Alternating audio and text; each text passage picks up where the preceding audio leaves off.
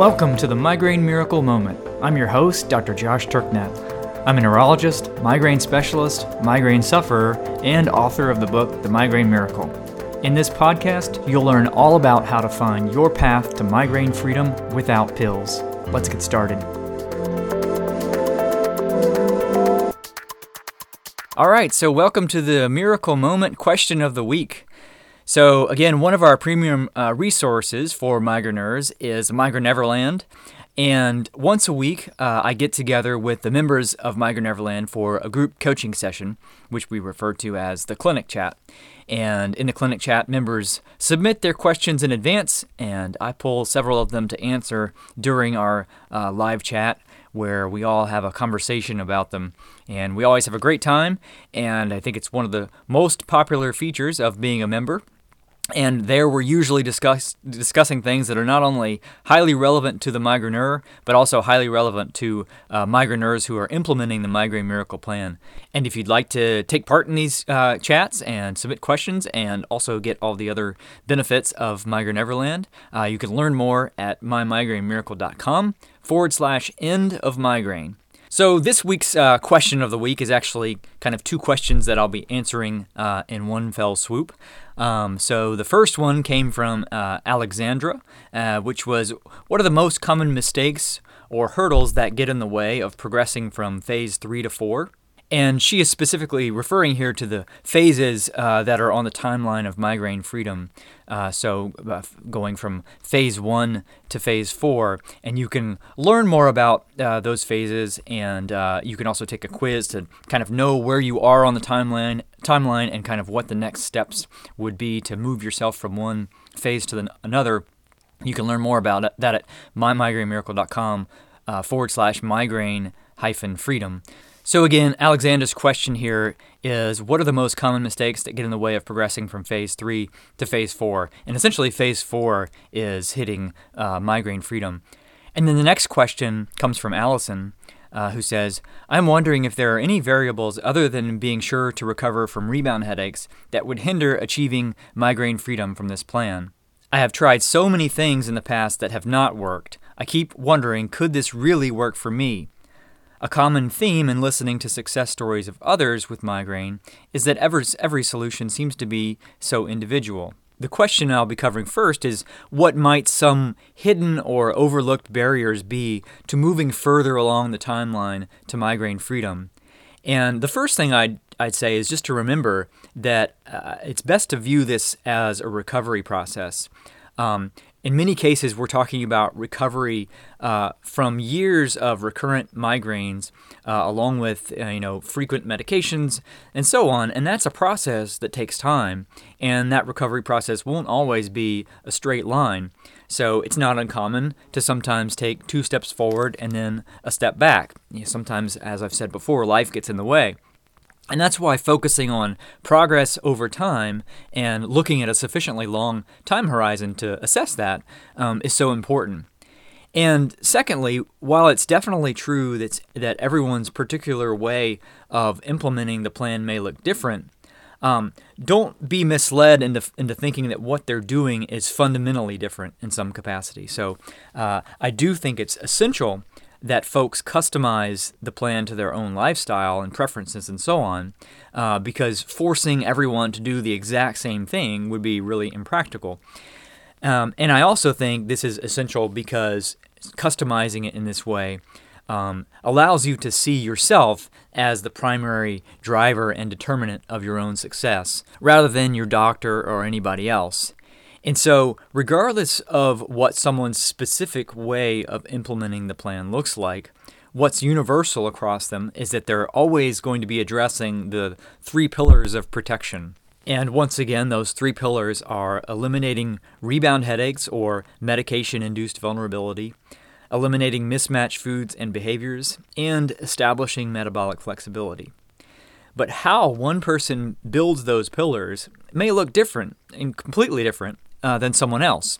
So, for example, you could have 2 people fulfilling the 3 pillars who are eating none of the same foods, doing none of the same kinds of physical activity, which could give the appearance that what they're doing is different, even though fundamentally they're addressing the very same things. And when it comes to the pillar of eliminating rebound headaches, some people, like Gregory, who was on the recent podcast, and others we've highlighted on our community, have used what I'd call a cold turkey approach, and so they concentrate a lot of agony in the short term in exchange for a faster progression on the timeline, whereas others will elect to do a slower approach, and both of those are completely valid ways of doing it. Probably the most common mistake we see is folks not realizing how little medication it takes to matter. So we'll sometimes hear things like, I only take medication once a week, so I know they're not an issue, or something to that effect. And that's why I spend so much time on this particular topic, because it is so often a hidden barrier, because the messaging that's been out there around this has been misleading.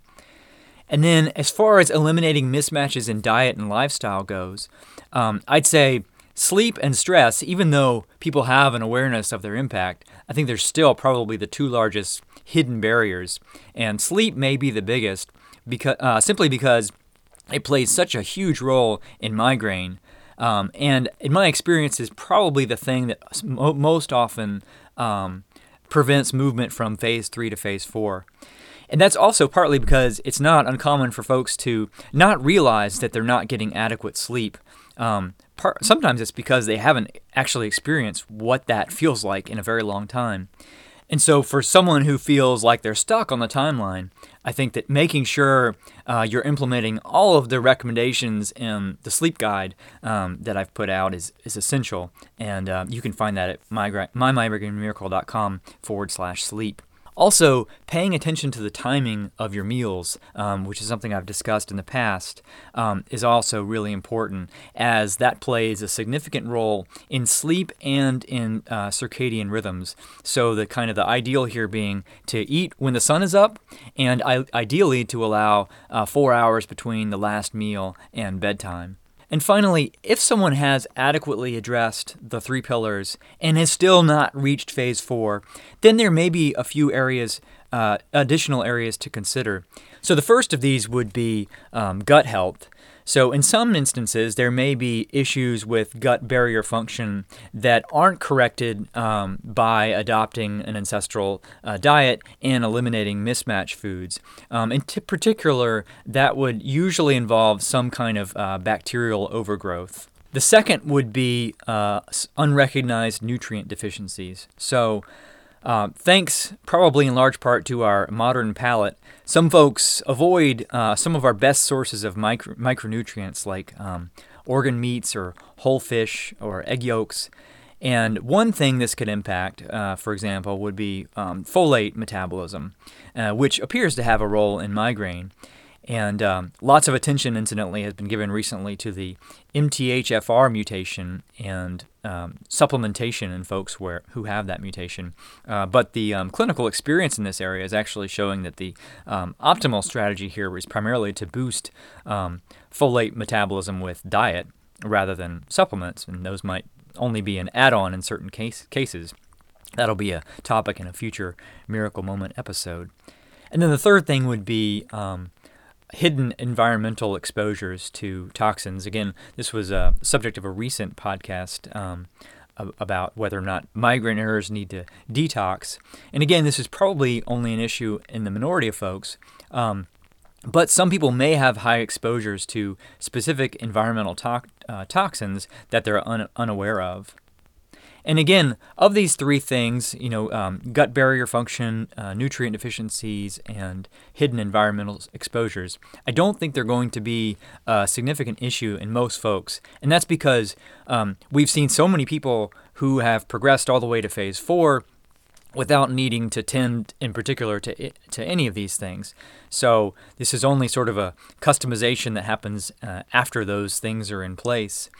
And this includes many people who have had chronic migraine for decades on multiple medications, been to all sorts of migraine clinics all over, and implementing the plan have moved to migraine freedom without the need for medications.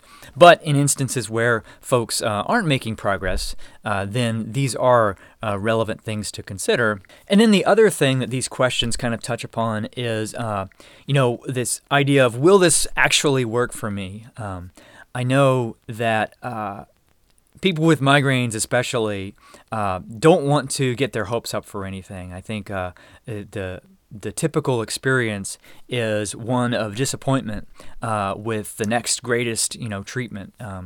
That's been true of all of the pharmaceuticals that have come along over the years that promise to reduce chronic migraines, and some of the other types of devices and so on that promised a cure. And time and again, people, got their hopes up that this would be the next great thing, and then things didn't get better or may have even worsened over time. So I understand this sort of tension between wanting to believe things will get better, but also not wanting to set yourself up for disappointment.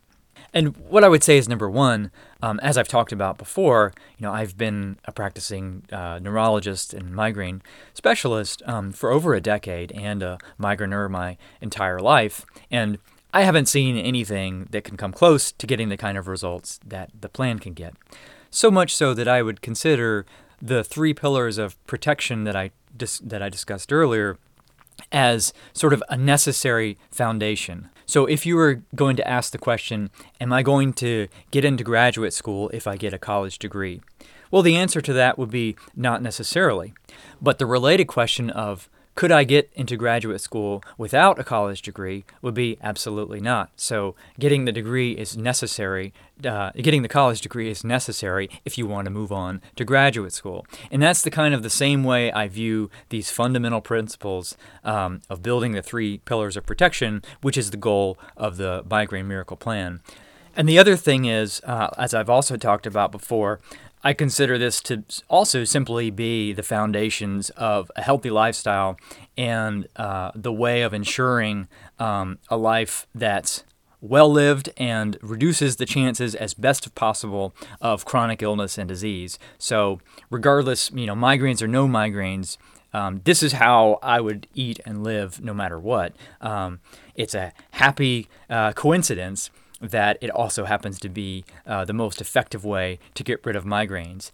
So I consider the 3 pillars to be a necessary foundation for reaching phase 4, with the possibility that in some instances, some further individualization may be needed. Just like you must have a college degree if you want to get into grad school, but it's not a guarantee that you'll get there.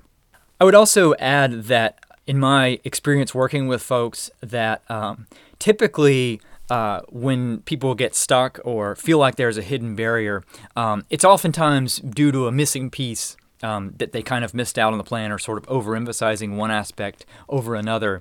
And we've seen multiple people now who've come into the Migraine Everlane community, gone through the Beast Slayer Training Academy, as Gregory talked about in his recent podcast, and filled in some gaps in their understanding that really allowed them to move down the timeline, and are now doing great. So that was the entire goal of the Beast Slayer Training Academy. I could see that some folks, after reading the book and after trying to put the plan in action, and maybe getting some sort of confusing information from other sources around the internet and so on, had some gaps in their understanding or their knowledge, and which affected the implementation. And just going through the academy kind of filled in those gaps and allowed them to do the things they needed to move them along. So by and large, I would say that's going to be the primary barrier.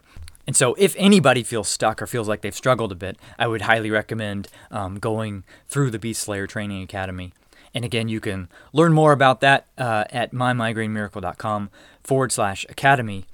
We are also, today, in fact, starting our next keto challenge. So we do the Keto Blast periodically, which is our 30-day keto challenge. So you've heard me talk in the past about nutritional ketosis and how many people with migraines are using that as an additional tool, oftentimes to move them more quickly down the timeline to migraine freedom. So that's launching this weekend. You can actually sign up through the end of Sunday, February the 18th.